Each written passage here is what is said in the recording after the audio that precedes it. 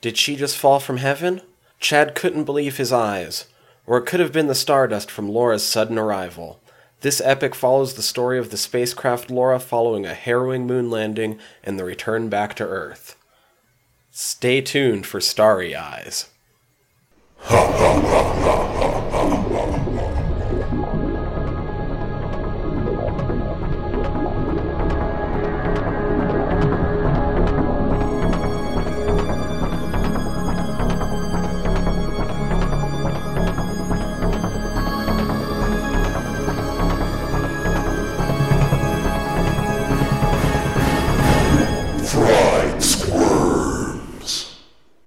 Yo, yo, yo, welcome everybody. You're back to another Fried Squirms. What episode number is this? I forgot to ask you before we started the show. This is number 106. Awesome. Episode 106, Starry Eyes. I think we have to start off with a couple explanations. Yeah, that was awesome. First explanation, you might not have ever seen Starry Eyes before, but what you just heard before the theme song obviously is not the actual synopsis. No, it would be a completely different film we'd be talking about today. We have a friend and supporter, Liz, who made an amazing guess as to what this movie was about based off of the title alone, and I absolutely wanted to feature it on the show, and you may end up with more shows started off like that, so look forward to that in the future, because I am still having a hard time not laughing thinking about that right now. It is funny. It's really good because you had mentioned to me that she's not a fan of horror, but just hearing her impressions on the title alone, it's like, man, that is so good. It's so But we are here to talk about Starry Eyes, and that's where the other explanation comes in. We weren't able to do a Test Your Fright today. And that's okay. There's several reasons lend its hand to this. This weather has been kind of shit, too, so that doesn't help matters. But we did have a backup plan, so that worked out. By we had a backup plan, you mean we discussed it at 9:30 last night over text. Are we going to do a backup episode? Or are we just going to hand in some bullshit? Yeah. And we decided to do an entire episode. We crammed in notes for a movie, a good movie. For sure. And that's what we're here to talk about this week. But before we get to it, how about some news? I'm sure we've both seen at least a little bit of news. Yeah. So aside from my personal little bits of what I've been doing, which is not a whole lot, like I said, because of the weather, just kind of catching up on True Detective. I watched the season finale last night. I've been trying to read as much as I can on The Shining because I do want to read Dr. Sleep because that movie's coming out later this year. So that way at least I'll have a little bit of background knowledge on it. But yeah, aside from that, some of the stuff that caught my eye in terms of horror news is Rob Zombie. He is teasing that there are many bizarre cameos in 3 from Hell, and that includes Chaz Bono. Along with that, I did see that there's appearances from Danny Trejo, Kevin Jackson, Wade Williams, Jeff Daniel Phillips, Clint Howard, I know we've mentioned him several times, Pancho Miller, Emilio Rivera, looks like Daniel Roebuck, David Uri, Sean Whalen, who we've mentioned a couple times on the show. Yeah, dude. You have Austin Stoker, Dee Wallace, we're big fans of her, Richard Brake, Bill Oberst Jr., who was in Death House. He was like this side character. Mm-hmm.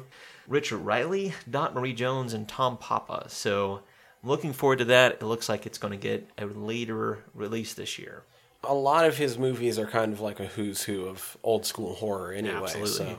So it's cool I'm excited to see who might pop up. Yeah. Who I'll immediately recognize and who I'm going to have to go back and do my fucking research. But it's still neat. It just shows that he's a true fan of the genre. So it's nice to see that he's using people who've been in the genre for a while. All right, the next little bit of news that I saw that was pertinent was John Krasinski is officially on board to direct A Quiet Place Part 2. Now, we did mention that he was on board to write, so it looks like he's also going to direct it, which is cool.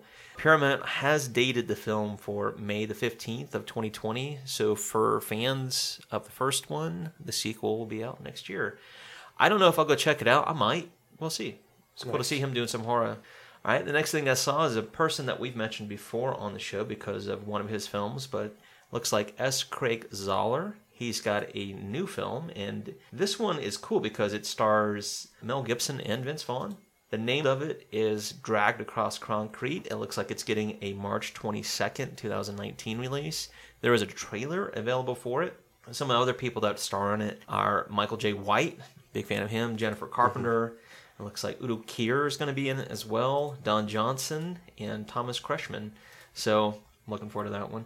I did see that Netflix has acquired a Chinese smash hit. It's called The Wandering Earth. And if I'm not mistaken, it made like 600 million bones. Oh, shit. Yeah. So, Oh, shit. looking forward to it. I did hear some buzz about it from people who are familiar with that film. Okay. They say it's pretty damn epic.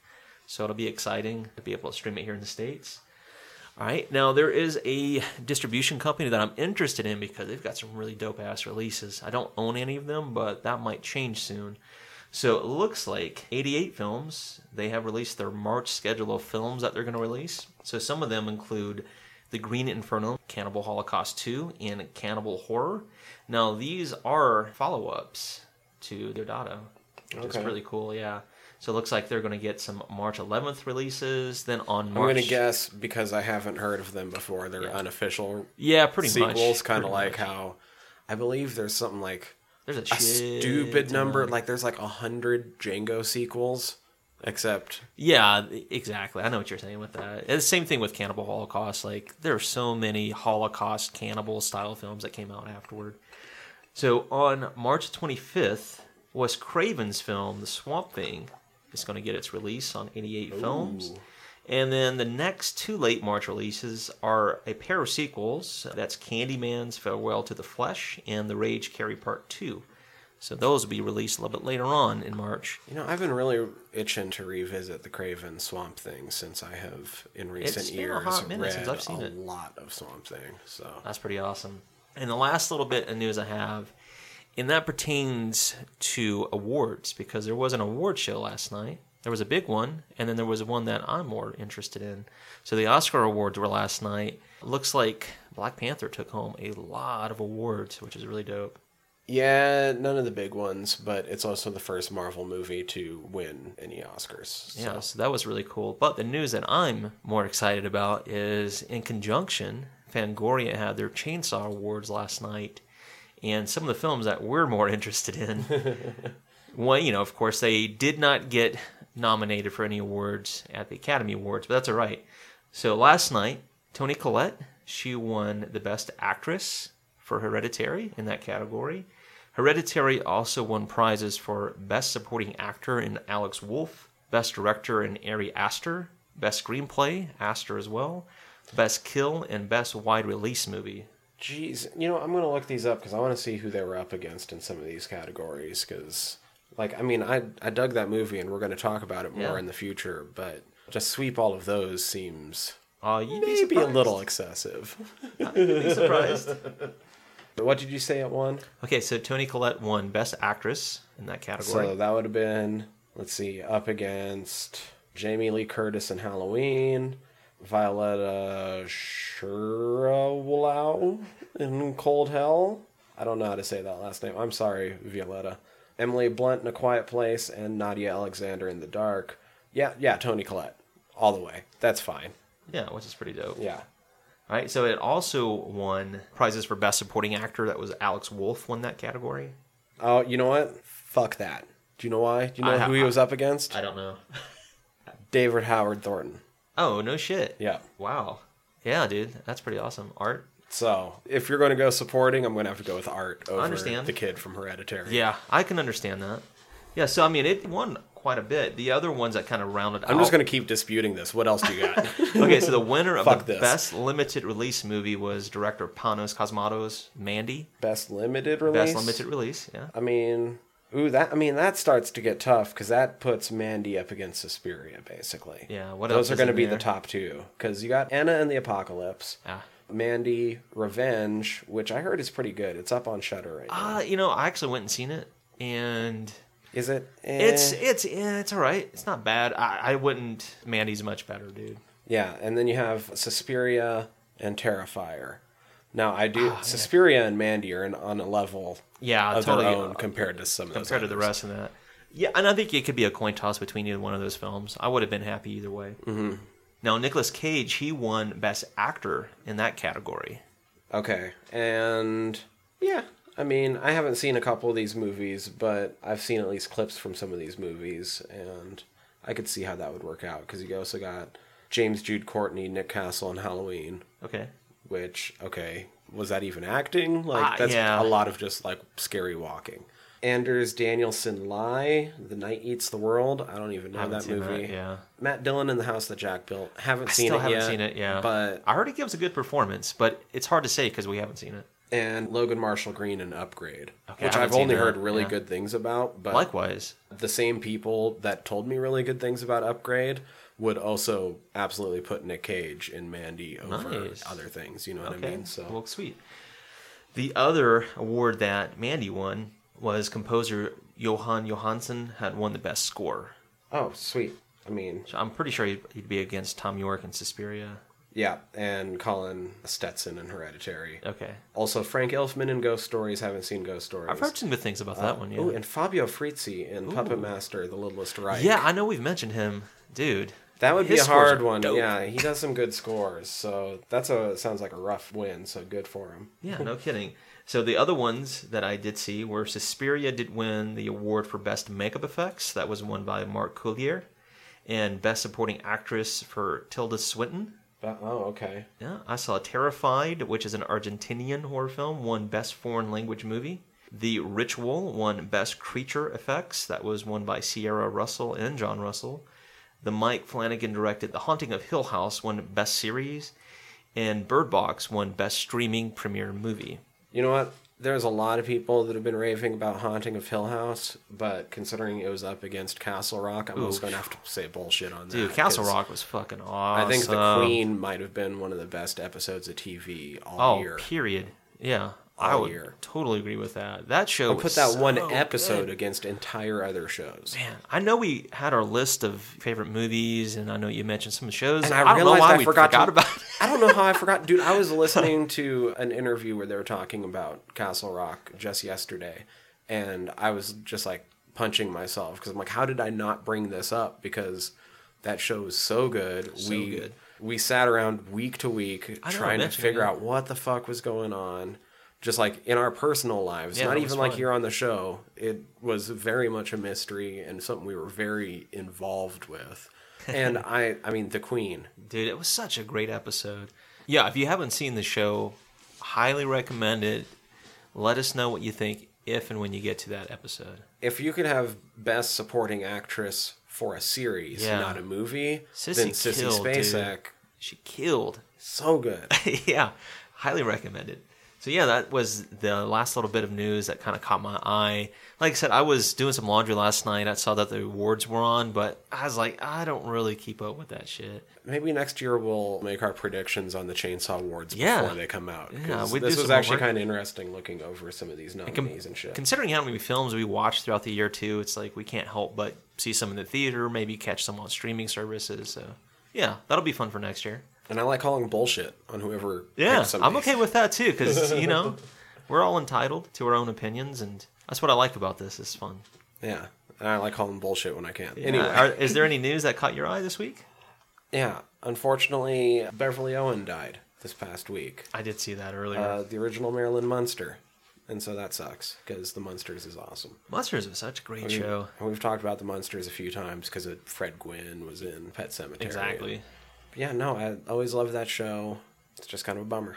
I agree. We talked about this several times over, but unfortunately, the older we get, the older these actors and actresses get, too, that we grew up watching. So it's just unfortunate. It's one of those things that's going to continue to happen. I wish that wasn't the case, but it's still nice to remember these people, too. You know what I mean? Even if it might have been years or decades since we've seen them. Yeah, so if you think about it, go get in some Munsters this week. Yeah, highly recommend it, too. Great show. But otherwise, that's about all I had. I thought I had more, but when I went to look for it again, I didn't see whatever it was that stuck out at me earlier. So nah, it's all good. Like I said, it's pretty much been a laid-back weekend. We were preparing for 2 films today, but we decided on this one. So I'm still happy with it, though. I know. I made some fucking bread that I was going to turn into bread pudding. Your bread's been pretty dope, dude. Oh, dude, this new one. Oh, So this isn't the bread podcast, though. I swear we're about to get to the horror. In fact, if you're ready, I think we should just get into the guts and bolts of Starry Eyes.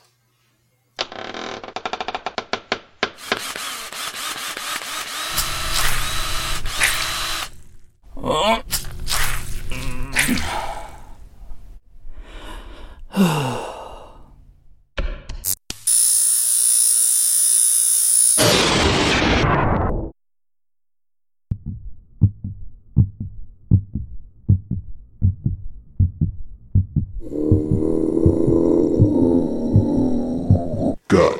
and bolts. Yeah, here we are in the Guts and Bolts of Starry Eyes, where we're going to try to stay away from spoilers, but tell you a little bit about who and what went into this here movie. Yeah, and we'd like to kind of lead off with a brief synopsis, maybe try to sell you a real little bit synopsis? on it. Yeah, a real synopsis this time. We still enjoy Liz's take on what she thought the movie's about. So, a good synopsis for this movie, I think, is one aspiring actress discovers just how far she'll go to attain her dreams. Starry Eyes. Highly recommend the song by Rocky Erickson, by the way, too. I don't think I've heard that song in It's a awesome, while. yeah. Jesus. Okay. We might end up listening to that in between breaks now, just because otherwise it's not going to get out of my head. Nice. So, yeah, that's a good brief synopsis. You had mentioned we like to talk about who goes into making these films. You know what? I'm really glad that we got to this one, too, because there's something coming up that I wanted to see this movie before we got to their newest movie. Likewise. And I thought that was probably, considering the time frame that we're working with, too, it was probably our best bet to go with these gentlemen today, because this film is directed by two gentlemen, and those gentlemen are Kevin Koch and Dennis Widmeyer. They've been partners for over 20 years in terms of filmmaking, writing scripts, etc. They started off with some documentaries, actually, and one of them is Postcards from the Future. It's the Chuck Palahniuk documentary. Them starting off in documentaries makes so much sense. I'll get to it in the How Does It Make You Squeal, but that kind of fits into one of my notes that I made. So, Well, good. That's good to know. So from that, they went on to direct such films as Absence. They did the film Holidays, which is an anthology. They were responsible for the Valentine's Day segment. If I'm not mistaken, I think Mr. Smith was involved. I was about to say, I was like, they were part of Holidays? I know Holidays. Yeah, dude. Okay. Now, they were also responsible for directing 3 episodes of Scream, the television series that was back in 2016. And the film that we're kind of alluding to, they are responsible for the remake of Pet Sematary that's coming out here in April. So I'm really looking forward to it now, considering what we know about this film. Okay, let's talk about this real quick, because it's not going to go into spoilers for either movie. But I know a lot of times, well, I mean, I don't think any time, for the most part, especially in wide release movies, do the actual directors of the movies have anything to do with the trailers. Those are like completely done with like marketing firms and stuff. No doubt. I heard some people express some dismay at the way some of the visuals in the trailer were being presented and how kind of generic Hollywood horror they seemed. And I'm wondering how much of that now is just because of the editing from the marketing company after seeing this movie. Yeah, that's a very good way of looking at that, too, because I tend to believe that if we're basing their style off of this film that we're reviewing today, I have my doubts about what the trailer was showing us. Yeah, exactly.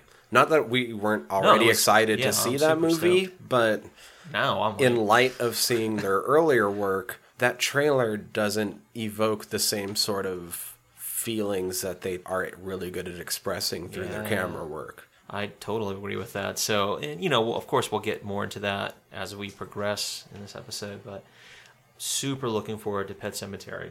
Right now, I did mention that there are writers because they're both the writers on this project. Our cinematographer on this was Adam Bricker. He's been the DP on such films as Jack Squared. You might have seen his work in Lust for Love. He was responsible for being the DP on 19 episodes of the College Humor originals. Those range from 2011 through 2014. You might have seen his work on All These Small Moments. One series that you and I both watch, I know we both dig, because he was a DP for all 16 episodes of American Vandal. Oh, damn! Yeah. Fucking love American Vandal. I was like, oh, snap. Now, he was also the DP on the Valentine's Day segment of the film Holidays. Okay. So as we start talking more and more about this film, you'll start seeing these names working on the same projects. But fuck all that, American Vandal. Yeah, dude, so good. Another one, check it out. It's on Netflix. Fucking hilarious. Who drew the dicks? Who drew the dicks? Who did the dicks? Oh, man, that's so good. Okay, so our editors on this, one of them was Dennis Widmeyer, and the other one was Brody Gusar. Now, Brody has been responsible for editing such films as Cheap Thrills, The Next Big Thing, The 60-Yard Line. So if you're a fan of the Green Bay Packers, it's based off true events. I looked at some of the actors in it. It's like, oh, that's kind of interesting. Got him. Damn. Got him. Anyway. All right, and he was also the editor on the film Mohawk. I think Mohawk might actually be the biopic about my little brother. That's awesome. He's been rocking one for like the past 2 decades. Dope. Straight. Yeah. That's nothing wrong with that. Yeah. Mohawk's a boss.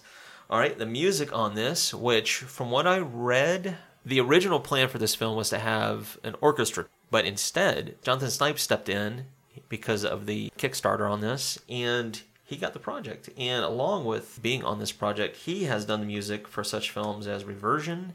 He's helped with the music for Room 237, the documentary about The Shining. You might have heard his music in Q. That was the segment. That was part of the ABCs of Death, Part 2. For a second, I thought you were going to say Q, the Winged Serpent. No, that would've and I'm been like, that a long doesn't time ago. make any sense. He was also responsible for the music in the Nightmare documentary. That's all about sleep paralysis.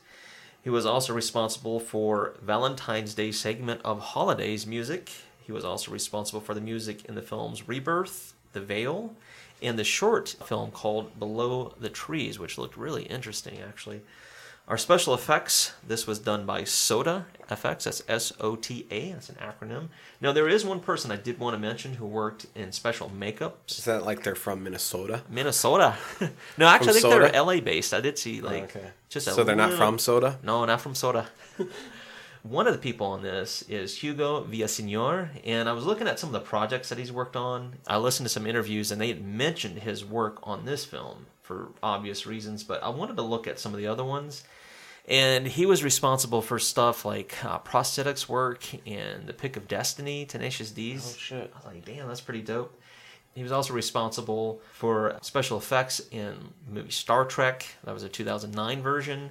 I really dig this film because it's hilarious. If you like Sam Rockwell, if you like Jennifer Coolidge, if you like Jermaine Clement, I would recommend Gentlemen Broncos. Oh. Funny film. It's kind of a little bit like Napoleon Dynamite in the way it plods along. Really funny film. He's also done special effects for such things as Toolbox Murders 2. Yeah, he's actually done some pretty big projects too. Now, he did some work on Bone Tomahawk. He was in the makeup department for that. If you've seen anything from The Lazarus Effect, you might have seen some of his makeup effects. And he was also the makeup department guy in the film Bright. That was a Will Smith the film. Netflix. Yeah. So I was like, that's pretty neat. They were really praising that guy's work on this film, and I can understand why. All right, our producer on this is Travis Stevens. He is the founder and CEO of Snowfort Pictures. The reason being because our production companies were Snowfort Pictures, Paralactic Pictures, which is the company of Dennis Widmeyer and Kevin Kolsch, Dark Sky Films, they were in association with, and Tidal Media were also our producers. Distributors were MPI Media Group. They helped with the 2014 USA theatrical release. And Dark Sky Films helped with the 2015 USA's DVD and Blu-ray release for this film. Release date, it had a premiere at the South by Southwest Film Festival down in Austin, Texas on March 8th, 2014, and statewide on November 14th. Taglines, I've got 3 different ones. The first one I have is, "She would kill to be famous." The second one I have is, "Dreams require sacrifice." I like that a And lot. so do they. I like that more than the first one. The first one's a bit on I think the you could nose. just keep the ellipsis, Yeah. on those. And the last one I have is, "All dreams require sacrifice." Okay, yeah. I think They're I all like kind that. of, on the nose with that, but yeah, I dig it. It's got an awesome poster. I see you looking at it. So, the cast of Starry Eyes, and I'll lead off with our main actress, and that was played by Alexandra Esso. She plays the character of Sarah Walker in this film. She started off by doing some shorts. One of them was Free to Go. You might have seen her in the film Ecstasy. She was also in an anthology film, and that was Tales of Halloween. She was in the segment Grim Grinning Ghost. I have no idea who she was because it's been so long since I've watched it, but I see here that she was in an episode of Reaper, and I loved that show. Nice, so dude. I had to have seen her at least once before this. Probably, yeah, considering. She was also in the films The Neighbor. You might have seen her in Midnighters, the film Red Island. And I mentioned it earlier because she is playing Wendy Torrance in the upcoming Dr. Sleep. That's awesome. I didn't know that. Yeah, dude. It's like, hell yeah. What I was about to say is that although I see she has definitely continued to work after this movie, she needs more. She was the standout. Man, she's so good in this She's film. really good in this It's movie, unbelievable. and she deserves more extremely. I mean, maybe she just wants to keep in small roles in these little indie flicks, Yeah, I mean, but you never know. if that's what she wants to do, then go for it. But She has major talent. she has major talent, so. Nice. I mean, some of it, just because I haven't heard of these movies doesn't Yeah, there's a mean lot it's a of films small I really movie. don't know. Doesn't mean it's a small movie, I guess. I don't know what the fuck it is. No worries. All right, so Amanda Fuller, she plays the character of Tracy, which is the roommate of Sarah in this film. You might have seen her in such films as Red, White, and Blue. She was also a part of Grey's Anatomy television series back in 2012. She was also in the films Cheap Thrills. More recently, she's been in Orange is the New Black. That was from last year in 2018. And she's also a part of Last Man Standing, the television series. I eventually need to Tim get Allen. caught up on Orange is the New Black. I did like the first few seasons of that show, but I heard think it I've only goes seen kind up of through downhill. season 2, yeah. All right, continuing on, I have Noah Sagan. He plays the character of Danny in this film. Now, you might have seen him in some bigger films because he was in the movie Brick, which I highly recommend that one. Yeah, well, it looks like he tends to work with Ryan Johnson a bit because he's also in Looper and he has a small role in The Last Jedi. Exactly, which is really cool. He's also been a part of such films as Adam and Steve, What We Do Is Secret, which, if you're any fan of punk rock, it's based upon an LA band named The Germs, because Pap Smear was in that band. Belinda Carlisle was a drummer for a little bit in that band. It's about Darby Crash, really cool. You might have seen him in the film Dead Girl, which I actually own. It's a really good film. It's fucking crazy. He was in the film Fanboys. Whoa, wait. I hadn't scrolled all the way down his filmography until just now. This motherfucker was a big part of my childhood. Oh, yeah, for a cartoon, I believe. He was Henry in Henry and June on fucking Kablam. Yeah. I fucking loved Kablam. Never watched it. Oh my, dude, there's some shit on Kablam that you would dig. Nice, dude. Prometheus and Bob. Yeah. Prometheus and Bob is the shit. All right. But Cool. wow, that kind of just blew my mind a little bit. I'm going to sit here in silence for a second. No, that's pretty awesome. Now, he was also in Cabin Fever Part 2. That was Spring Fever.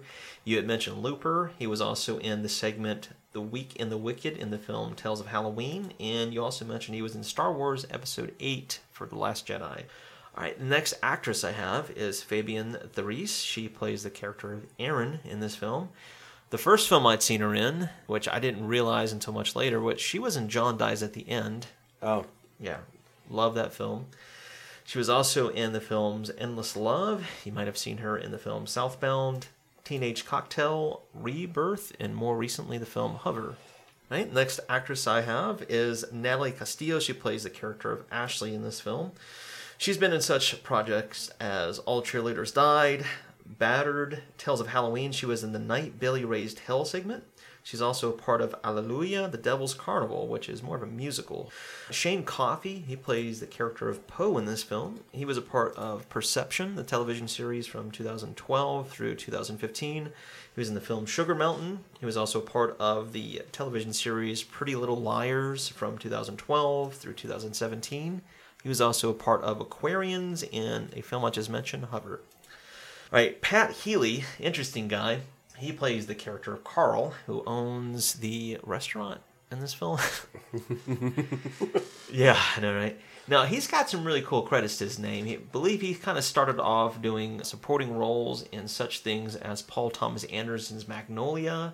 He was also in the film Ghost World, The Assassination of Jesse James by the coward Robert Ford, which has Brad Pitt in it, and oh yeah, Casey and it Affleck. has the fucking longest title ever. No fucking right. I know, I've seen it too, so I'm familiar. He was also in Rescue Dawn. You might have seen him in Captain America, The Winter Soldier. As scientist number one, I love him as scientist number one. He was in Draft Day. He was in Dirty Girl, Snow Angels, Pearl Harbor, Home Alone 3. He's been in some really cool television series, too. He's appeared in 6 Feet Under, a show I highly recommend. Love that one. He was a part of Star Trek Enterprise. He was on 24. He was also a part of Grey's Anatomy, The Shield. You might have seen him in CSI, Without a Trace. It looks like he's done a lot of stuff like Chicago Hope, New York PD Blue, The Practice. So, very active actor, pretty interesting guy. He grew a mustache for this part. That was all him. All right, so along with Pat Healy, you also have Nick Simmons. He doesn't have a major part, but he plays the character of Ginkgo. And the interesting thing about him is not him, really, is his dad and his mom. Yeah, he's Gene Simmons' son. Yeah, exactly. Which, cool. That's a credit right there. Good for him, dude. He was Ginkgo? Okay, Yeah. He looks kind of like Gene. Now that I know who he was, like, he does look a little bit like Gene. Yeah. So. No, you can't help but notice that. But I was like, all right, good for him, man. All right, Maria Olsen, she plays the character of the casting director. Another interesting person. Now, she was born in South Africa. She's also a film producer, and she has been in such things as Paranormal Activity Part 3. You might have seen her in a Rob Zombie film because she was in Lords of Salem. She was also in The Gore Orphanage. And some of her non-horror roles include Percy Jackson in The Olympians, The Lightning Thief. So, very active career. She's been in a lot of independent films. What, like 200-something credits to her name? Yeah, super active, which is really cool. Good for her. She does a really good job in this film. I know that they did an American remake of Martyrs. It already failed. Oh, my God. But if they were to try to remake it again, I would cast her as... The Beatrice Dahl character? Yeah. Yeah, I could see her being that part. Yeah. For sure. Or put her in a John Everenall film. Yeah, why not? Yeah. By the way, I saw him posting a lot of shit about Hellraiser on his gram the other day. Sweet, man. So He might have heard us. John, if you're out there, hit us up, bro. we're telling you do it. And then we'll tell everybody that we've been championing it for the last year and a half. I mean, if nothing else, we have some evidence. So yeah, it's helps all us. out there. Like everyone knows that we've been the ones been that we pitching called it. this. Anyway, back Yes. to Starry Eyes. No doubt. So Mark Center, the assistant in this film, he's been in such films as I Know Who Killed Me. He was also in Cabin Fever Part 2. That was Spring Fever. He was also in Red, White, and Blue. You might have seen him in The Devil's Carnival. Tales of Halloween, the Ding Dong segment. To round out my cast and crew, I have Luis Desseran. He plays the producer in this film. I looked at some of these guys' credits. Been in some minor parts in several films, nothing we know, but yeah, that kind of rounds out the cast and crew. I know we gave you a brief synopsis. We should give you some warnings because there's some surprises in this film. Yeah, let me see. Warnings. Although, like, lengthwise, as far as the movie's concerned, like, it doesn't come up often. There is some very surprising gore in this movie. That's what I'm getting at. There's parts that are super gory. There's parts that are, if you don't like body stuff, Yeah, don't like it's it. mostly... Most of the movie is just, like, an unsettling body horror. Yeah. But then there's a bit towards the end where it goes off the rails. I don't want to say any more than that for yeah, spoilers. I know what you're saying. It turns into a extremely gory 10 seconds for sure. Yeah, dude. The rest are kind of Yeah, not that as bad. last act just... The rest is just violence, but there's one part where it's legit, like, full-on gore. Exactly. So there are some blinking lights, too, so if you are uncomfortable with... If it gives you seizures or anything, I'd say maybe avoid some of those scenes. And some sexual abuse of the casting couch variety. Yeah, for sure. We should point out in the days of #MeToo. Yeah. But outside of that, like I said, we said there was some your basic stuff, some violence, some language, a little bit of nudity, not much. Oh, yeah, nudity. It's never quite when you want to see it. Yeah, there's some sexual situations that you were alluding to, and yeah, just your garden variety gore and body stuff. So yeah. Yeah, and that's the thing. little facetious there. Us giving this warning actually makes the movie sound worse than it is. It's just Yeah. that when it gets bad enough that we have to get these warnings. Yeah, exactly. Otherwise, we'd be kind of leading you astray. Yeah. God, I guess with that, let's find out how this movie, Starry Eyes, made us squeal. Woo, Starry Eyes. Danny, tell me, how did it make you squeal? Well, I did mention a few episodes back that it was one of those films that I had picked up, and yeah, I was kind of not wanting to say a whole lot about this film until we gave it its proper due. So I kind of seen it before we even decided to review it. So, Right, I did know that. You mentioned that you had watched it, so yeah, so I was already kind of that stoked was about one the of the film. reasons why I suggested it, because I'm like, we're suggesting this last minute. Yeah. He's already seen it. It's not going to be as hard to take notes, and Oh, yeah, I haven't seen it's it fun. though, so I binged it twice pretty Nice. thoroughly. Yeah, I only watched it once this Kinda weekend, thoroughly. considering. But it's all good. It's all good. Like I said, but I'm glad that we decided to go with this one. I'm glad that was a film that you wanted to pitch too. So either way, it was fun rewatching it. Well, I'm glad I finally got to see it, especially since these are the guys that are doing Pet Sematary, and I wanted to. Exactly. I don't know what all of their stuff looks like, but now I know at least what this looks like, and it has me more excited for Pet Sematary. Yeah, so. and that was kind of my big takeaway from seeing it the first time. And I was like, man, if their style is anything like it is in this film, in Pet Sematary, it's got me really pumped up about it. Now we should say, if there's any new listeners, this is where we get into spoilers. So she kills everybody. Yeah, if you haven't seen the film, you might want to go back and watch it and then catch up with us. But yeah, that's pretty much what happens, which you don't really see coming until at least halfway into the film. Okay, so about halfway through, I kind of figured everyone was going to die, because maybe the only... I don't even know if it's a downfall. It just sets up the ending in a different way than a lot of other movies. But there's not really a single likable character in this movie. No, and I think that's probably part of And the I think writing it's style, part too. and I think it's part of the commentary. This Absolutely, movie that's almost what kinda- seems like it's making fun of itself at some points. Yeah. Like the it is movie a seems social smart commentary. enough that Yeah. you have to assume that a lot of the things it does are intentional. And if they are intentional, then there's times where it's almost just making one big joke. You know, now the more I think about that too, there is a quote in this film that might be super meta considering what we're talking about. Mm-hmm. We'll get into it, but And I'm gonna have a hard time explaining anything to back up what I just said right there. yeah, But that was my overall feeling from the movie. exactly. And I was kind of feeling the same way. It's like nobody in this film is. You kind of want to pull for the main actress until you find out what she's Until all about. she starts going downhill, and then like, she becomes ooh. super unlikable. The only person I really didn't want to see die by the end was, like, the roommate. And the roommate wasn't the best person in the world, but she was way more likable than any of the others. Yeah, maybe I'm a little biased in this regard, but kind of wanted Danny not to die.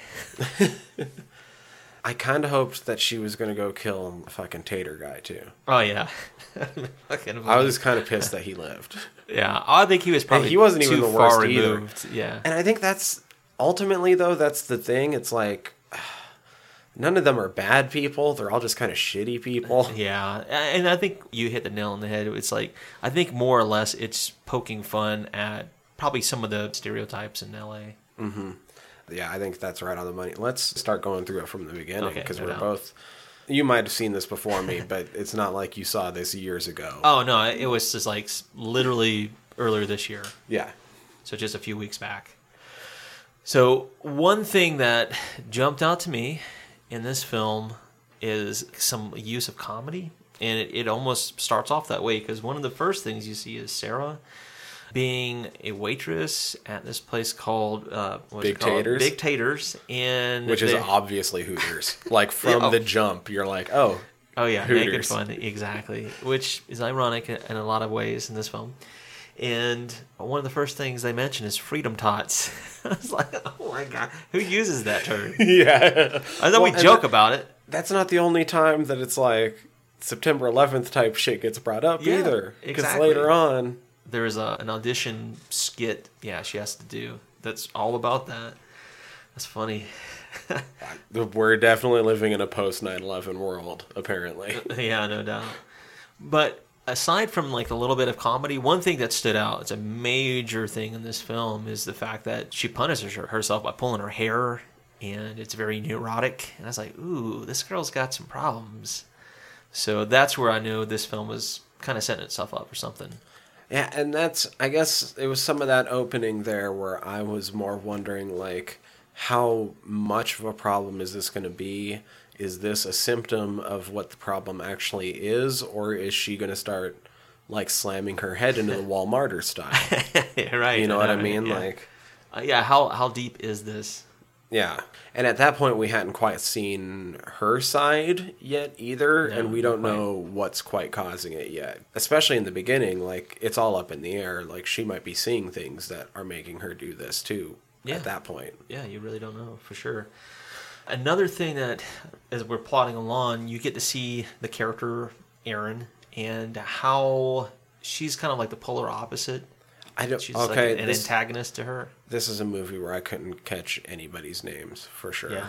Like, I fucking hated it. I was like, who is who? They're saying names and they never did enough to establish who No. anybody is. Yeah, I guess the easiest way for me to describe it is it's like the relation maybe to her. Mm-hmm. So the girl who's like the antithesis Okay. of her, the Yeah. one who's like, oh, it was just some stupid commercial part. Be thankful you didn't get it. Okay. That girl. Yeah. So right at the end of the opening, like, going out on audition sequence, when she puts in for the silver screen, I did notice the second time around how it wasn't just like a normal, like, submit button, Yeah. like that she was clicking on the web form. The full button was submit to this project. Yeah, it's like a little bit on the nose there. Yeah, and I'm like, oh, yeah, they were setting it up from the get-go. But then when you move into where, like, you meet Sarah and that whole party, Yeah. this is my second note of the fucking movie is, oh my god, these are all the worst kinds of artsy people. Yeah. They're all kind of douchey. They're like- all douchey. Yeah. I like Oh, that the they- dude who's like, yeah, at the party, he's just, Oh yeah, my second note, incel poetry? yeah.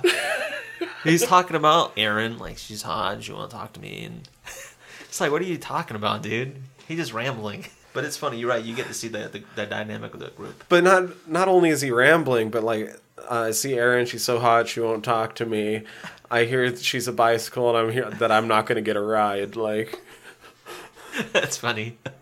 You're right. It does feel like, well, you know from the get-go too that she's an outsider to these people as well. It's like they're not necessarily her friends. It's just through no, they're her proxy. roommates' friends. Exactly. So she's just, they happen to be there. She happens to be there. She can't help it. But I mean, still, like, so we're not like in the hotbed of fucking like LA or some place where people go to actually try to make it.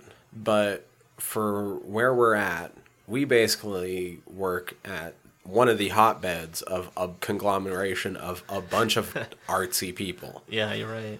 that do all sorts of music projects and film projects and various different types of artwork. And it seems like there's many people that we work with that have different types of art installations going on around town at point. any given time.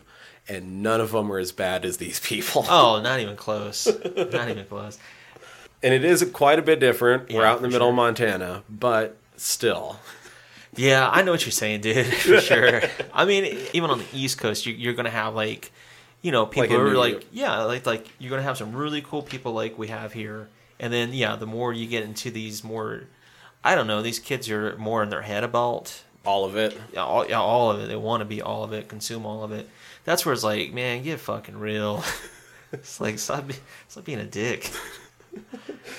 It's like, it's not, I love art, but you don't have to be a dick about it or a douche about it or pretentious. And then I guess my first positive note about the movie, which sounds really bad because I really enjoyed this movie. Like, I super enjoyed it. I just didn't enjoy any of the characters. Yeah, I know what like, you're I thought saying, the movie itself was really fucking But you're right. I good, mean, though. none of the characters themselves are very likable. So some of my notes sound really bad, but it's not anything against the movie. It's just, characters. yeah, characters.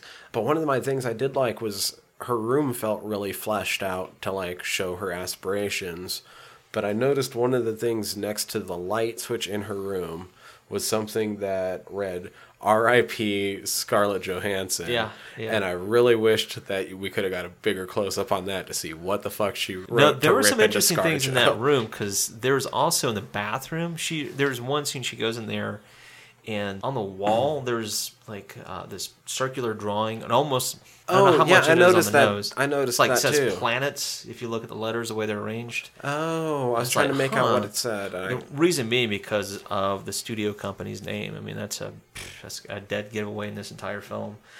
Yes, there was little things like that. There were some interesting anecdotes lying around for her character. I was really hoping when I went through the second time, when it stopped and it showed her like wall of all the actresses that she wanted to be like, I was really hoping that they were going to add the little detail of having like a bunch of them wearing the symbol. I was And wondering I that paused too. it, and I paused it, and I looked, and I'm like, no, they just used all their actual stock photographs. And I'm Yeah. like, I like it, but it would have been really neat if that would have been hiding in there.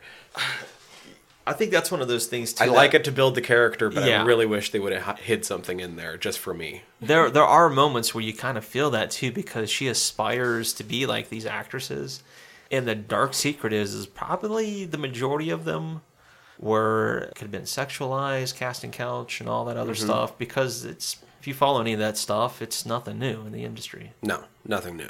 Yeah, but you're right. It would have been cool had there been like an inkling of anything associated with that cult. Also, this movie came out in what, 14? Yeah, 14. So like right before everything really blew up. Ramped up, yeah.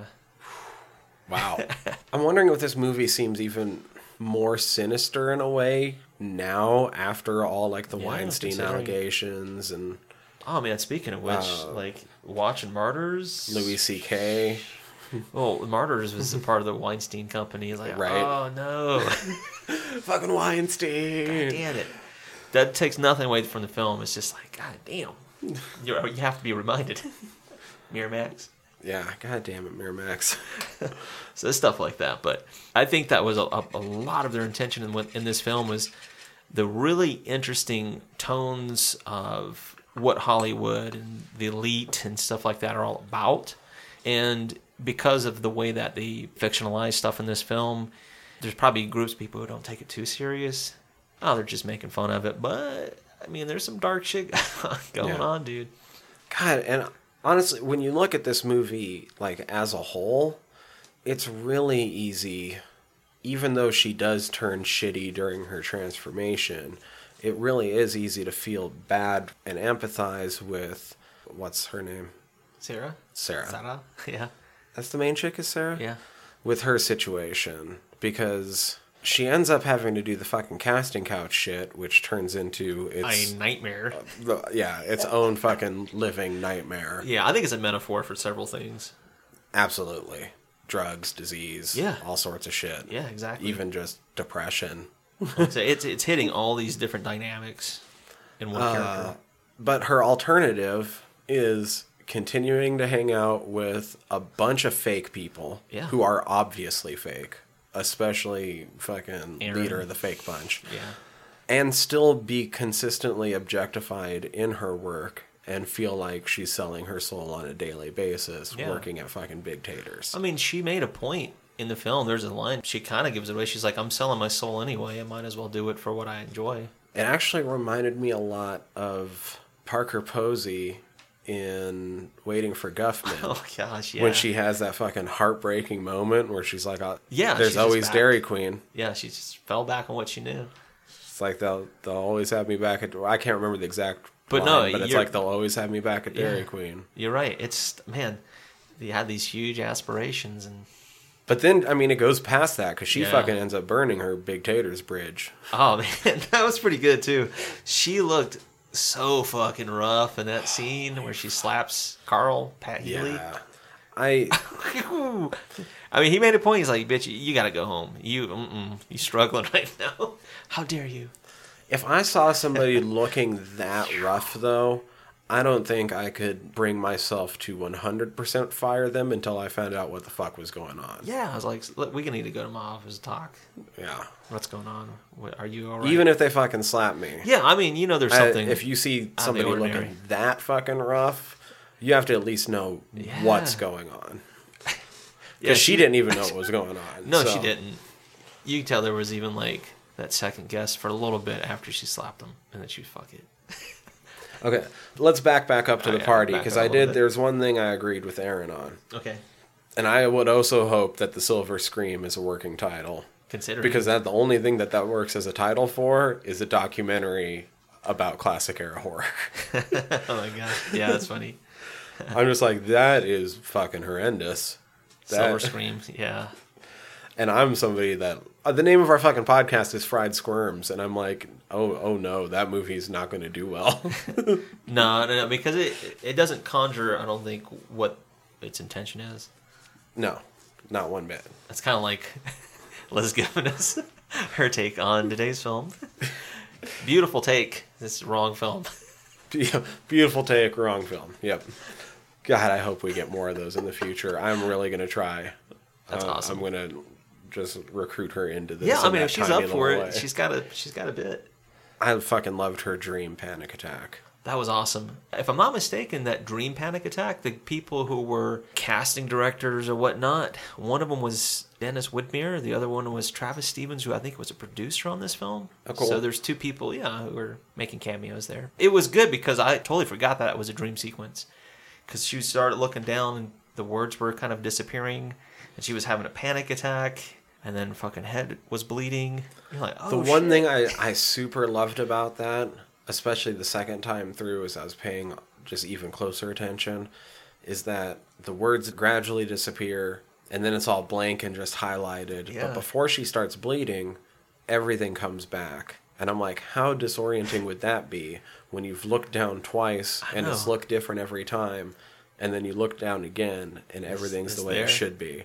Yeah. And how much do you start second guessing yourself just from that right there? Exactly.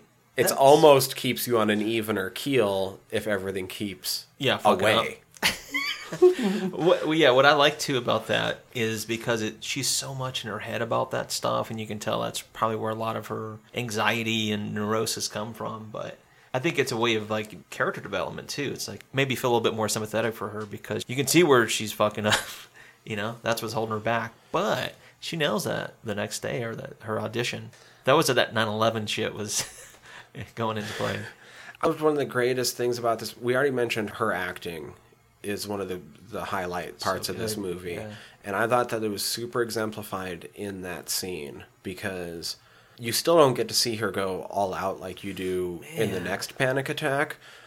But in those first 10 minutes of the movie, you get to see her actually acting in the movie and seeming like a natural person, which is hard to do on film in itself. Yeah, exactly.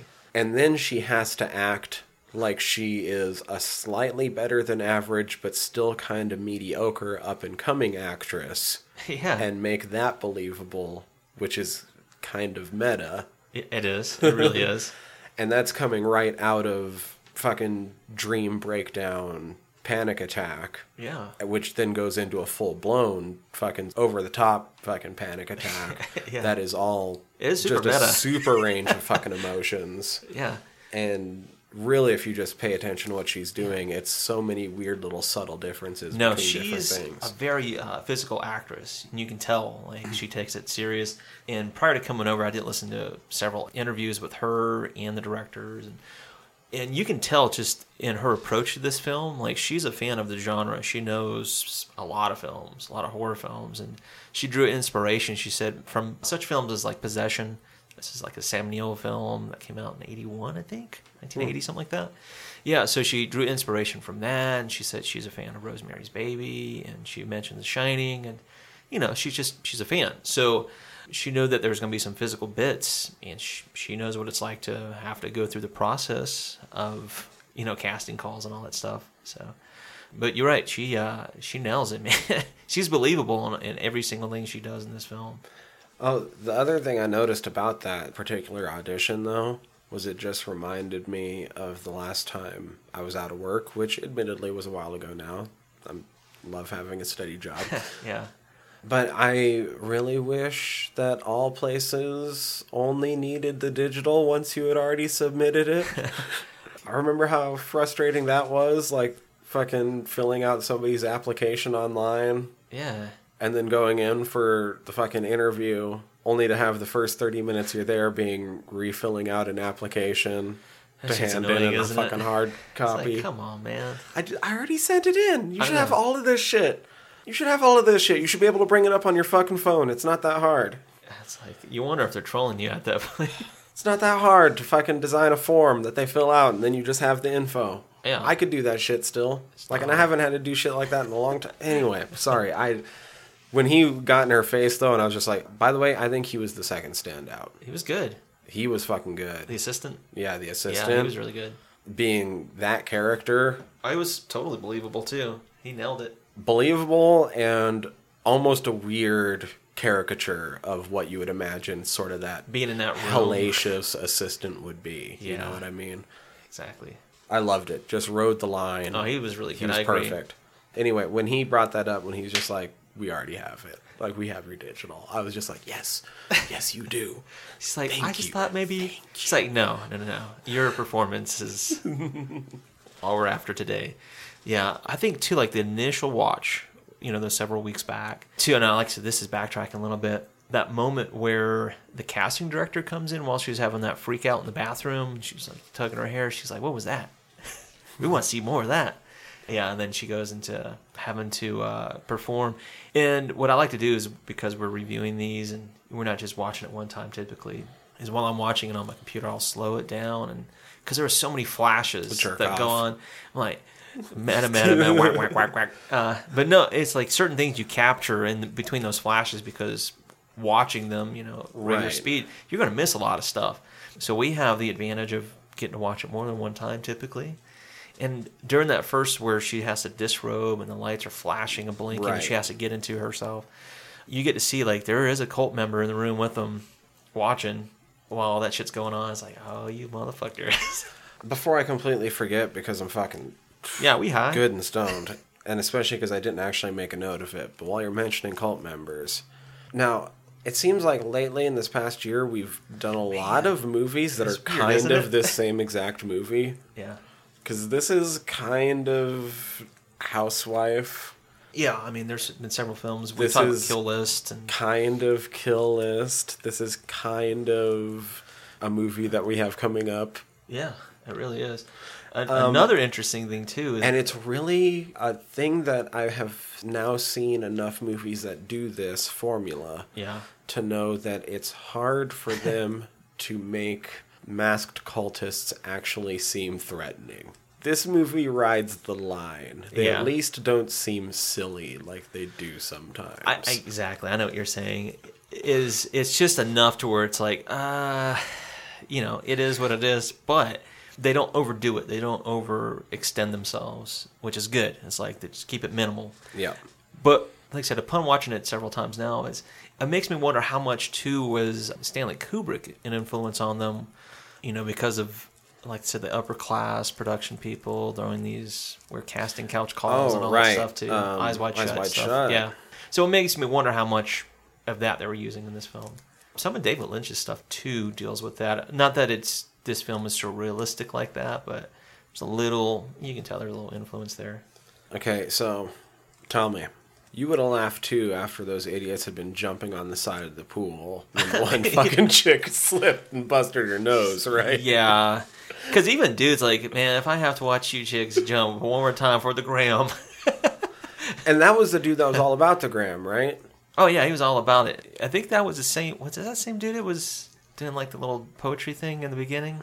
Yeah, was that Poe or was that Ginkgo? I think that was Poe. Poe was definitely in the pool. Because they used Gene Simmons' kid just sparingly in this film. Okay. He's mostly in the background. Those two were kind of interchangeable. I couldn't tell who was Poe and who was Ginkgo. But yeah, that's what I'm saying. They don't do a whole lot aside from dying later on. Which is probably their best parts. But after those fools jumped like 20 times in a fucking row and she fell, she said I she laughed was too close to the edge too. What do you expect? It's like, you fucking idiot. Dude, I'm scared to walk that close to the edge of a pool. Oh, yeah, no. I've been in those situations too. It's like, you're going to bust your ass, your head, or your fucking shins. Like, you're going to fuck yourself fuck up. that noise. Yeah, that shit gets slick. No, thank you. I've been a victim too many times. I am going to take a cozy-ass picture once I'm already in the water for the gram. I know, right? What the hell's wrong with you? It's like, you could tell she was being kind of breaking out of herself a little bit. And honestly, it should have been the other chick. Yeah, considering. Fucking, what's her name? Mean Erin. Girl number one, Erin. Yeah, mean Girl. Especially after she does is like give her ribbing all the time. Well, and especially after she did that goddamn war whoop. Yeah. That was fucked up, wasn't it? I was like, Does wait, this thing wait. have an amp? I was like, ooh, you better stop. It's like, wait, what's she doing right now? It's like, all right, would it be appropriate maybe if you're at a Chiefs game, a Braves game? But even then, it's like, you probably shouldn't. You probably shouldn't be doing that. Yeah, Seminoles games, you probably shouldn't be doing that shit. But yeah, that was kind of goofy, man. That was weird. Some of the things, too, like the further along we get to go with knowing she's starting to transform, I guess it was part of like that second interview where she's kind of like making these guttural screams and shit, which I liked a lot, too. I can't remember exactly which scene it was. I just remember like seeing her in bed where she's kind of, I think it was right before she goes into work, where you see like part of her throat and the way she's like in her sheets. It's like, man, she's putting on a killer performance physically. Yeah. But then when she really starts to break down, it's like, this is a lot like watching a Cronenberg film. I feel like at a certain point they threw in some fake teeth over I'm her pretty grill. sure. And with that, I kept waiting for the moment that she was going to start pulling some her teeth out. And I could see never- that, especially with like meth mouth and stuff. Mm-hmm. Yeah, dude. But that never quite happened. But No, but we got a fingernail pull though. Yeah. That's pretty good. I'm so glad that's never happened to me. Like, I've had friends had that once. have... It sucks. yeah. It sucks dogs, dude. Yeah, I've had friends that have had shit happen where they busted it just right so that shit knocked out, or whatever. But Yeah, it sucks. I promise that, like... I've had it pretty down low before, but... I had a drum barrel that was full of, like, metal scrap roll back on the back of a truck on me, like, in between the tailgate. It started to oxidize right on my middle finger, and I started poking at it, and I was like, oh, that doesn't really hurt, because there was blood building up, and I wound up just peeling it all off. It didn't hurt, but it was, like, fucked up, weird feeling. Right. Yeah. Oh, yeah, that's no good. But no, when it happened, I was like, the worst fucking pain I've had in a long time. It sucked. I don't know if his peeled off originally or how exactly it came off, but I had a friend coming up in high school. His dad had his own logging company, and he would go out and help him log in the summers. And the blade wasn't going, but he dropped a chainsaw on his toe. Oh, damn. And it fucked up the toenail. And this is now literally like almost 20 years later. Maybe not quite that long. It's at least 15 years later since this incident happened. So by now, it might be growing back right. Jesus. But after it fucked up and he lost the toenail, it started not growing back properly. Oh, damn. And it would like weirdly kind of curl in on itself and not quite grow out all the way. And so he'd have to keep it really lowly trimmed. And so he has only mostly nail bed, not actually nail on that toe. Shit sucks. So I remember in high school, to make it kind of look normal, he would paint all of his toenails. And so that way he would be able to paint the nail bed, and it would kind of just look like Blend everything in. else. Yeah. That's smart. That's innovative. I gotta give him credit there. Yeah. So, I hope it never happens to you, hands or toes. Shit sucks. yeah. And I hope that his toenails growing back in properly these days. Well, likewise. Save him probably on the nail polish. Yeah, so her physical breakdown, that Cronenberg style breakdown. I was going to ask you too, like how much that affect you, because I know you typically don't dig too much body horror. It really depends. Hers didn't bug me too much. It's like shit like The Fly gets me, but hers never got anywhere near that bad. I think if she would have started losing teeth and pulling it out, that would have got me a bit, just because in the past like 2 years, I've went through like close to $8,000 in dental work. Yeah. Because of like different shit in my own mouth. So I very acutely know what dental pain feels like, and so that shit might have got me a little bit. But Yeah. since that never quite happened, I was okay with it. I don't know. Well, that's cool, man. I did read too where the scene that she has like maggots come out of her mouth. Mm-hmm. That she actually like put maggots in her mouth for that scene because she's like she didn't want there to be like too much use of CGI and stuff like that. She's like, I'll just do it. Cool. So, Good on her. So as I said, she went all the way through, and the thing that really shocks me more than anything about this film is the I would have fact been like, could you put them in like a little bit of chocolate sauce? something, man. This movie was shot in 18 days and on a $50,000 budget. Yeah. roughly thereabout. So in order to give a performance like she does in this film, and have to be spot on, because they said the most they would do takes, it's like maybe 3 takes. They said maybe 5 for like scenes you wouldn't even think about would take 5 times. So I mean, it was a pretty quick shoot is what I'm getting at. But to be able to pull off having to be like this, like you said, this actress maybe down on her luck, to being physically tortured for some of the stuff that she chose to enhance her career, and then up to the point where she's like fucking stabbing people and stuff. It's like, that's a lot of shit to have to do in 18 days. Kudos. That's what I'm saying.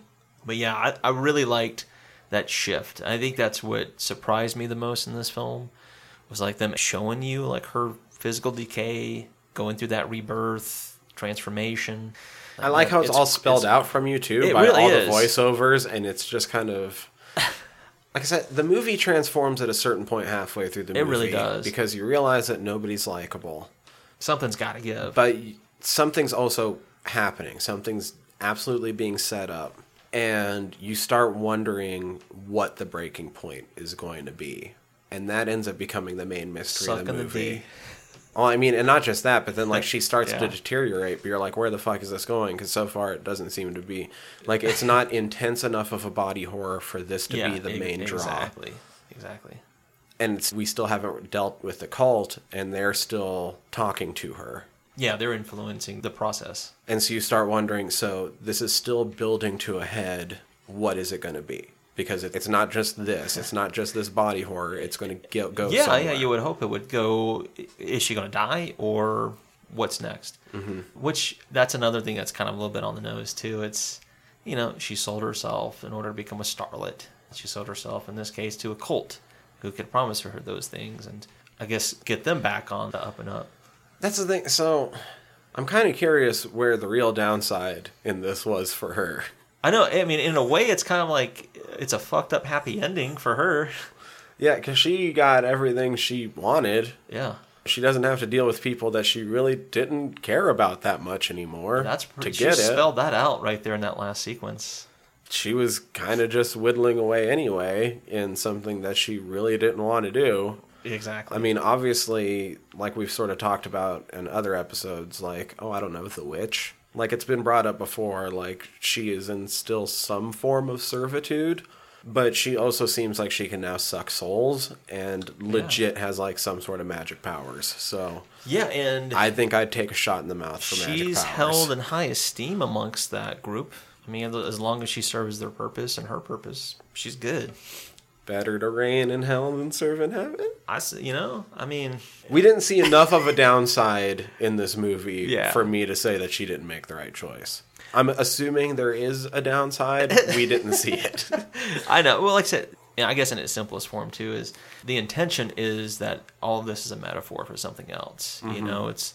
The downside was Tracy died. Tracy was the only one I remember the name of. Tracy was cool. Tracy was cool. Yeah, she spilled beans, but she wasn't a bad person. No. Tracy's biggest downfall is she should have noticed earlier how sick she was getting. Yeah. But she still noticed, and when she noticed, she was trying to, like, help her. Yeah.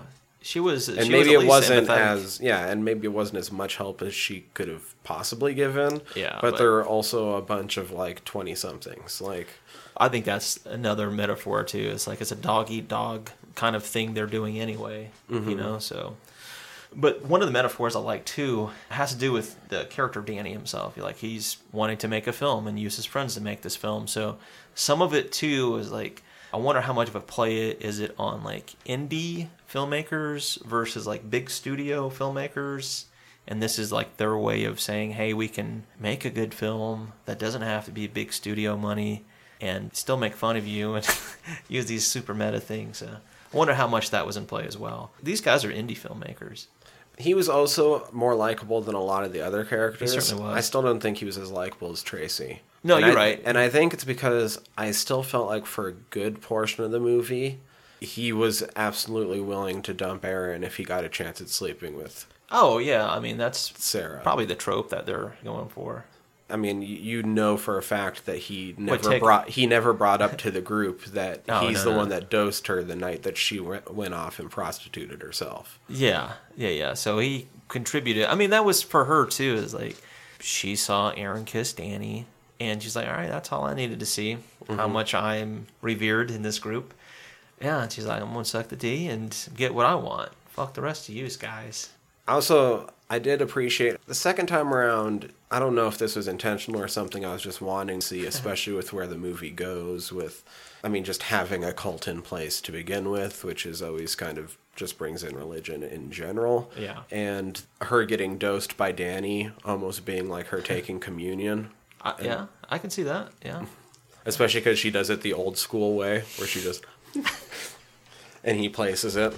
Oh, I know that's the old school Catholic way. It's funny. You'd see like because I grew up going to church and shit. Yeah. Like fucking the old ladies and the the older generation would go up and they would leave their hands down and they would just open their mouth and the priest would put the wafer on their tongue because that was the old school way. And then you'd see all of us kids coming up and we just put our hands up because we're like, you don't need to be putting anything directly in our mouths. I was good with that part of the ritual. I'm good, bro. You can put it in my hand. I will put it in my own mouth. Yeah. Thank you. I learned how to do this a few years ago. It's going all to the same place, brother. Let's put it here. It's the middleman.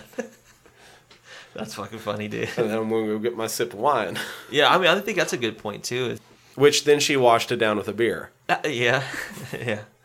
All right, so I want to talk maybe a little bit, too, about the score. I know we haven't mentioned it. Oh, the awesome synth score? Dude. And like I said, I mentioned earlier, too, when we were talking about the cast and crew, was that the intent at first was to use more of a traditional orchestra piece, and... Which I think still would have worked absolutely fine. Yeah, it certainly would have. But I was like, it kind of, maybe for LA too, it's kind of has that kind of synthy kind of feel, I suppose.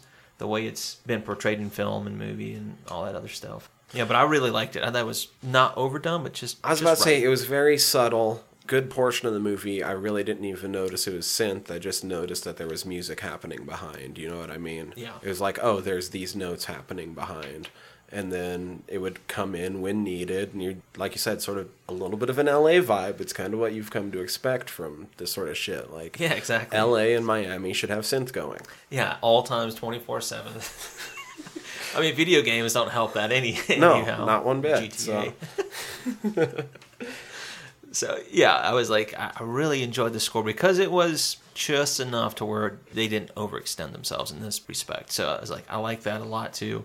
A lot of the shots itself, like the establishing shots, man, these guys, they do a really good job. The cinematographer, that was really good. Mm-hmm. But yeah, all the way through to the kills. I mean, it's like, yeah, that's kind of what I really super props to the director and the cinematographer. I thought there was a lot of shots throughout this movie whenever she was with the group of friends, yeah, big air quotes. No, they Tracy's friends.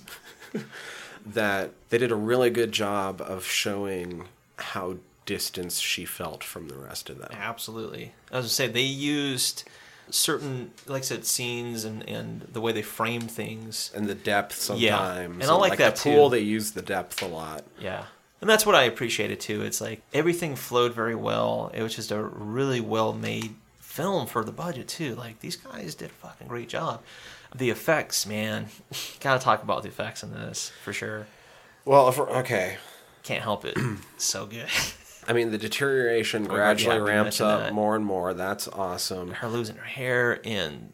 Right before we get into the effects, because it's right where all the effects start really getting needed, I do want to say that one of the things I really liked was right before all the violence starts happening at the end, right before the sacrifices happen. Yeah, yeah.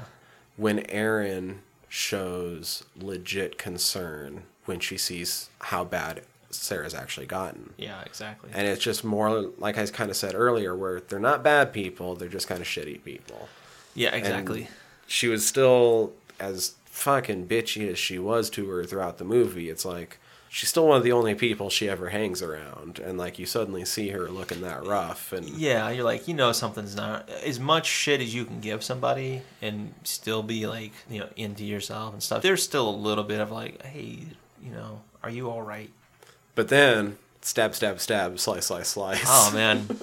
That, too, like I said, the first time through watching this film, wasn't expecting any of that third act, like, playing itself out the way it did. I was like, man, I mean, I could understand if they just like, doing cut scenes like, she killed this person, that person. They showed it, and I'm glad they did. Yeah. Gruesome. It was it was gruesome. The cheek slice was really well done. A lot of awesome blood. I mean, you have to give those kids a lot of them credit. were just simple stabs, and I don't mean that to take away from it. I know what you mean. It's just, I mean, the highlight, of course, is the fucking dumbbell, if we're going to go for gore. Damn. Because that's what I really wasn't expecting. Like, I've seen really well done stabs, and they do really well done stabs. I don't want to take away from the stab I know work. what you're saying, though, yeah. But god damn that dumbbell. That dumbbell, that was nice. And it kept cutting back to it, like, way more times than I thought it was going to. Because it would, like, cut up to her for a second, and you're like, okay, well, she's dead 3 hits ago. They're not going to show it again. Oh, God, they showed it again. Oh, God, why do they keep showing until it? It was like a pudding. Yeah. You're like, wow, that was gruesome. That was good. She really fucked up Erin, too. Like, choked her out, stabbed her, slashed her. She got her good. Yeah. She got old boy Poe, like, he was all right. He was kind of, he was artsy, fartsy, like, typical kind of dude, but I don't think he ever did anything wrong, per se. I'm really surprised she never got Tater Guy. I know, right? I thought she was going to get Tater Guy. Like I said, the only thing that and I thought that, think that too, and not what was homeboy's name that kept seeing Tater Guy be shitty to her? David, something like that. There was two of them. Two guys. One was Mario, and one I think was David. Like, I told you to thaw out the fries. I was really hoping that she was going to get Tater Guy, and that they were both going to see. Yeah, like, stab that fucker, eh? Or not even say anything, just like look the other way and turn off, and she would just let them go too, because like it wasn't. They get a couple stabs too. They would. No, but I know what you're saying. Just through this series of events in this film, you would expect somebody like of his. And for a second, I really didn't think she was going to get Tracy. For a second, I thought she was going to leave her. Tracy should have just left her in that bedroom. It's like, nope, she's underneath the cover. She's good. Oh, she would have just hung out, though. Like, she doesn't... Yeah. She's potentially immortal. I mean, we don't know what her fucking powers are, but I'm going to guess potentially immortal now. It was a little vampiric. It was like her maybe stealing her soul, sucking her soul. Mm-hmm. Yeah, so yeah, exactly. You don't know to what extent her powers are, if she has supernatural power, which we probably know she does, but... It appeared something went on, because she suddenly came out. I know. It was pretty gnarly. Fucking... Reborn. Yeah, going into the ground apparently is great for your fucking skin. I know, dude. I have to consider that. Right? But I liked all of it, man. Even the tones of colors, like red right now, anytime you see red in a fucking horror film, you know something sinister is going to happen. They did a little bit of a reversal with that, because she turned down the advance while she was wearing the red dress initially. She went back with a solid black dress on and black heels, and that's when, What was she wearing originally? For the first one, she had the red. The girl Erin made a comment. She's like, "Aren't you overdressed?" No, but I mean for the first audition. Oh, it was just something simple, like a dress, just a simple dress.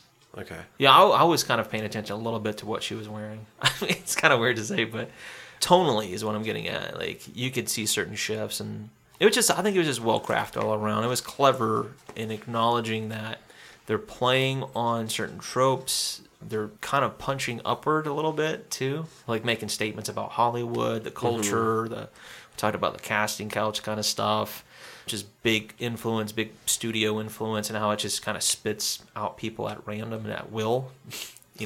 Maybe sort of an insight into how degrading the life of one of these people can be. Yeah, because it's not all the glamour that it's made out to be. I mean, we can't say firsthand, but as people who talk about this and often read interviews and... Exactly. So it's not like we're just pulling this from thin air. I mean, it's our research, it's what actors and people within the community have said for years and years and years. Yeah, this isn't like breaking news. It's an industry where you get way more no's than yeses. Yeah. And you hope that one of those yeses turns into something big. Most of the time, you end up being body number 3 on CSI. Exactly, dude.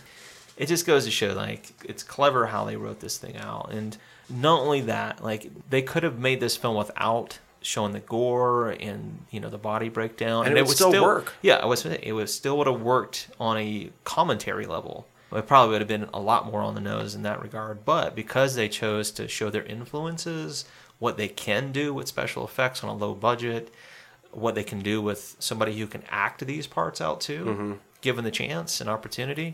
Absolutely part of what elevates this movie. It starts with something, Strong it continues fucking to writing. be that thing, Yeah. but then goes way overboard in the end.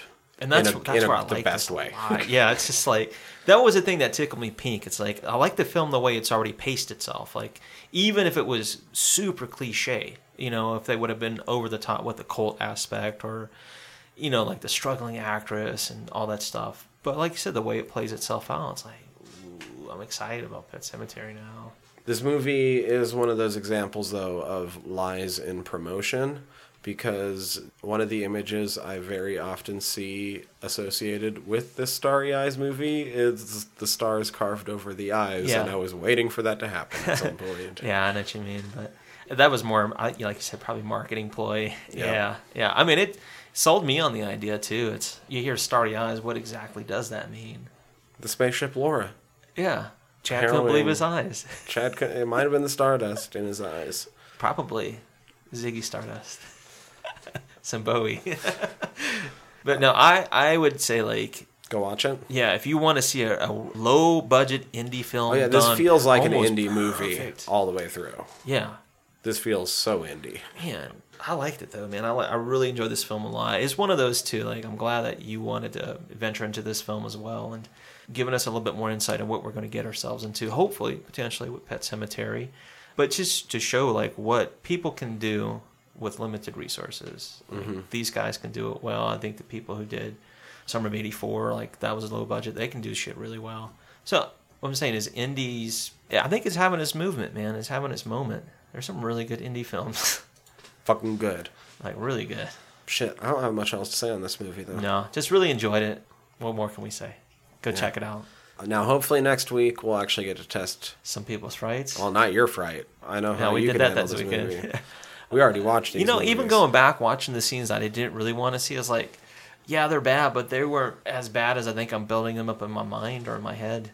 It's Yeah. still something I don't want to see, but it's like, I can handle it. I can Still handle sucks. it. Still sucks. I can handle it. Yeah, We'll it's see not if as they bad as I'm can. making it out to be. Oh, that's the part I'm looking forward to, because I know I can handle it, but can they handle it? Can they handle it? What will they I have my want to do? doubts. Pat? Well, they want to go.